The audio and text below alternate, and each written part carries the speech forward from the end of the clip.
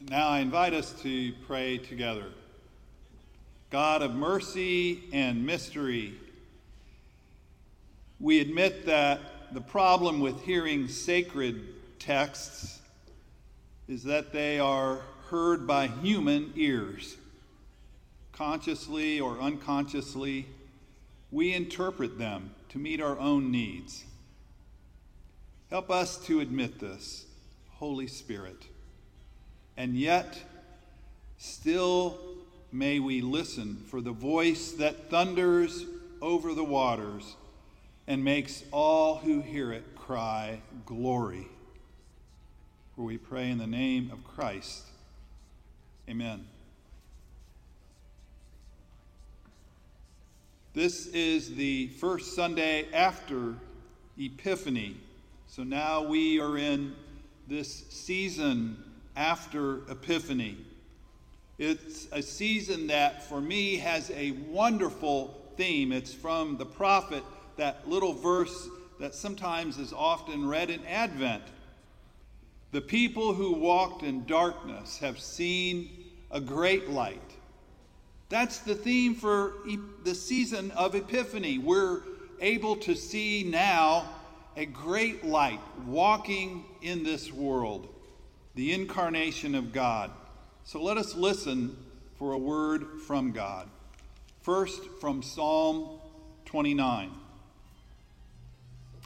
Ascribe to the Lord, O mighty ones. Ascribe to the Lord glory and strength. Ascribe to the Lord the glory due God's name. Worship the Lord in the splendor of holiness. The voice of the Lord is over the waters. The God of glory thunders. The Lord thunders over mighty waters. The voice of the Lord is powerful. The voice of the Lord is majestic.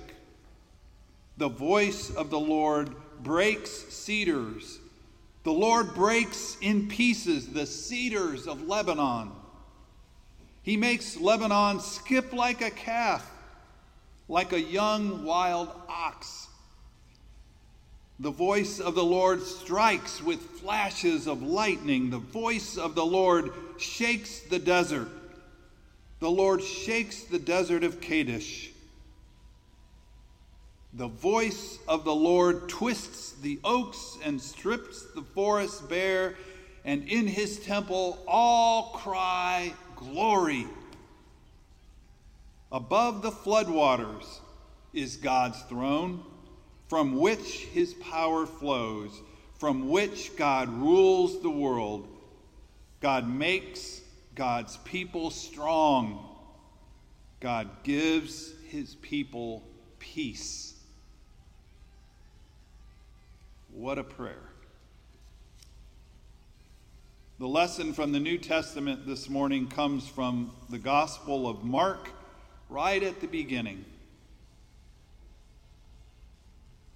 And so John, we know as John the Baptist, John came baptizing in the desert region, preaching a baptism of repentance for the forgiveness of sins. The whole Judean countryside and all the people of Jerusalem went out there to see him. Confessing their sins, they were baptized by him in the Jordan River. At that time, Jesus came from Nazareth in Galilee and was baptized by John in the Jordan.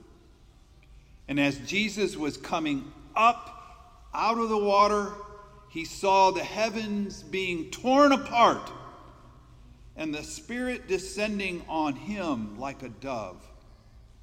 And a voice came from heaven saying, "You are my Son, whom I love. With you I am well pleased."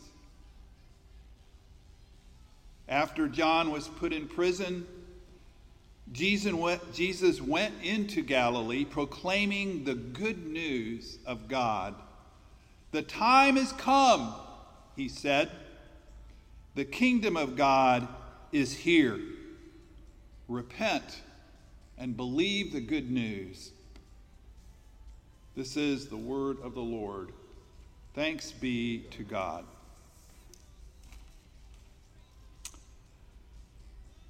Friends, I'll admit I had some times this week where I really didn't feel like preaching. The week started out actually pretty good. I was up in coastal Georgia, out in the beautiful coastal marshes and in the forest there, and watching these beautiful birds, wood storks and other birds, and it was just this unbelievable beauty, and just I was in another world of creative wonder. And on that very same evening, we had another grandchild, a granddaughter. Little Lola was born on that Monday. What a great beginning to a week. And then it just seemed to go downhill. I found out a good friend of mine, an elderly guy, is in the hospital with COVID. And I've been worried about him all week because I really feel he's at risk for this disease. And then, watching on our TV screens, as you have, scenes of other people struggling with this sickness and struggling to breathe, struggling with the emotional trauma and the isolation. It's just so sad, so painful, seemingly going on and on. On Wednesday, I thought, well, maybe I'll turn on TV on the day of Epiphany, and maybe I'll see something revealed. I was counting down the days of our beloved Alex Trebek. That was another part of the heaviness of this week for some. But then on Wednesday, of course, I saw, as you did, things we never thought we would see, except perhaps in some Hollywood apocalyptic movie. And the epiphany that I saw Wednesday just sort of took the enthusiasm out of me. I'd planned to talk about God's blessing of Jesus receiving God's personal stamp of approval, being named beloved, and that this stamp of approval, this naming, might mean something important, not just for Jesus, but for us. I really believe that knowing oneself as beloved child of God is at the very heart of the good news. It's knowing each other as those who bear the stamp of God's of approval too. And that makes all the difference in the world. I really believe that. It has for me, and I bet it has for you as well.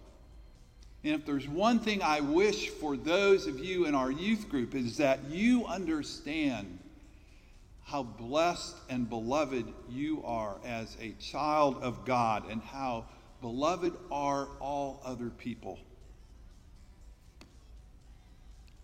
The scripture goes on to say that Jesus announced, "Repent and believe the good news." He said it just after John had been arrested. So John's in prison, in a harsh prison, and Jesus must know he's probably in for deep trouble, no legal rights, probably being mistreated, eventually is executed, and yet Jesus says, "Believe the good news." In that time, in that besieged society, how could he say that? It just seemed like the wrong timing. As the church finds its way through these times, I think Mark wants us to recognize the rule of God, the voice, the mighty thunder of God in the life and love and longing of this Jesus of Nazareth. And so, maybe the word repent is important for us before we hear believe the good news. Repent is sort of a ruined word. It's been crippled in our society by the church, I think. It sounds so severe, so anachronistic. Repent! So negative. Of course, we know it comes from the Greek word metanoia, meaning to change, to have a change of mind or heart, to turn around, to change directions. When John the Baptist was asked what he meant by repent, he said, well, if you have more than enough, share with somebody who doesn't have enough. Or if you're going through your daily life in the institutions of your society, do that work with justice and fairness. And if for those of you who have power, don't use your power for selfish gain.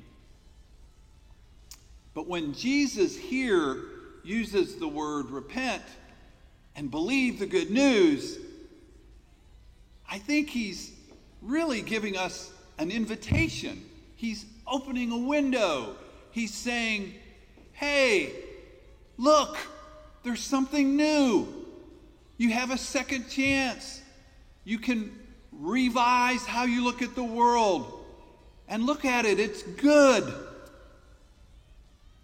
Mark wants us to receive the sum of Jesus' ministry, his mighty deeds, his dignifying care, his wise instruction, his laughter, his anger, his tears of joy and lament, even his suffering and death.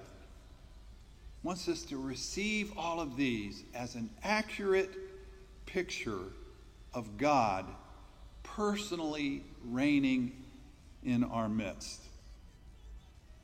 And so I would say again to you, young people, if you want to know what God is like, if you want to know how to live in these tumultuous times, if you want to know how to cope with the burdens you are carrying, how to deal with wrongs and enemies and opposition, how to manage your life and your responsibilities, where to find purpose or significance, how to be at peace.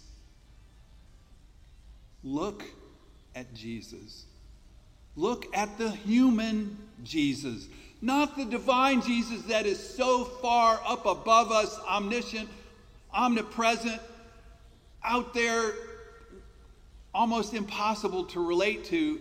I'm talking about the human Jesus who lived his life as beloved child of God. Bring your longing, your questions, your curiosity to this story about Jesus during these Sundays and these weeks and days after Epiphany. For Mark, the glorious news is that in Jesus' mysterious person, God's long-awaited dream is coming true on earth as it is in heaven, and it's continuing even now. To see Jesus battle the demons and a guy in a graveyard shows us that the will of God is that the demonic not destroy human life. To see Jesus conquer the forces of nature to quell a fisherman's fear is to show us that God does not will that anyone fears for their own survival. To see Jesus tenderly touch a withered hand or welcome a foreign person is to show us that God is breaking down all the walls in human society and building a new community. To see Jesus alarmed over pride or lust is to know of God's alarm for the way that these attitudes and values can tear life apart. Mark has experienced God's reign in the person of Jesus, and he's writing to transfer that experience to us. I hope you saw the video that Brian Lays made Thursday. I so appreciated his word about idolatry and where it leads us, whether financially or socially or militarily or politically, how it ends up in the opposite of shalom, harmony. It ends up in death, idolatry. The third of the 12 steps for Alcoholics Anonymous is this: make a decision to turn our will and our lives over to the care of God. Make a decision to turn our will and our lives over to the care of God. The day of Epiphany, this past Wednesday, was indeed a day of disclosure, of unveiling, of bringing truth to light. It was also a day that some said is a day of infamy, of injury. And now many of us still dealing with shock, anger, bewilderment, mourning, calls for retribution. Now more than ever, it is so important to look at the life of Jesus, to be striving for the Spirit that can help us be a movement for reconciliation. That is what the world needs. Weeping endures for a night, but joy comes in the morning, says the psalmist. So believe the good news. The reign of God is here, hidden, always hidden, and yet concrete.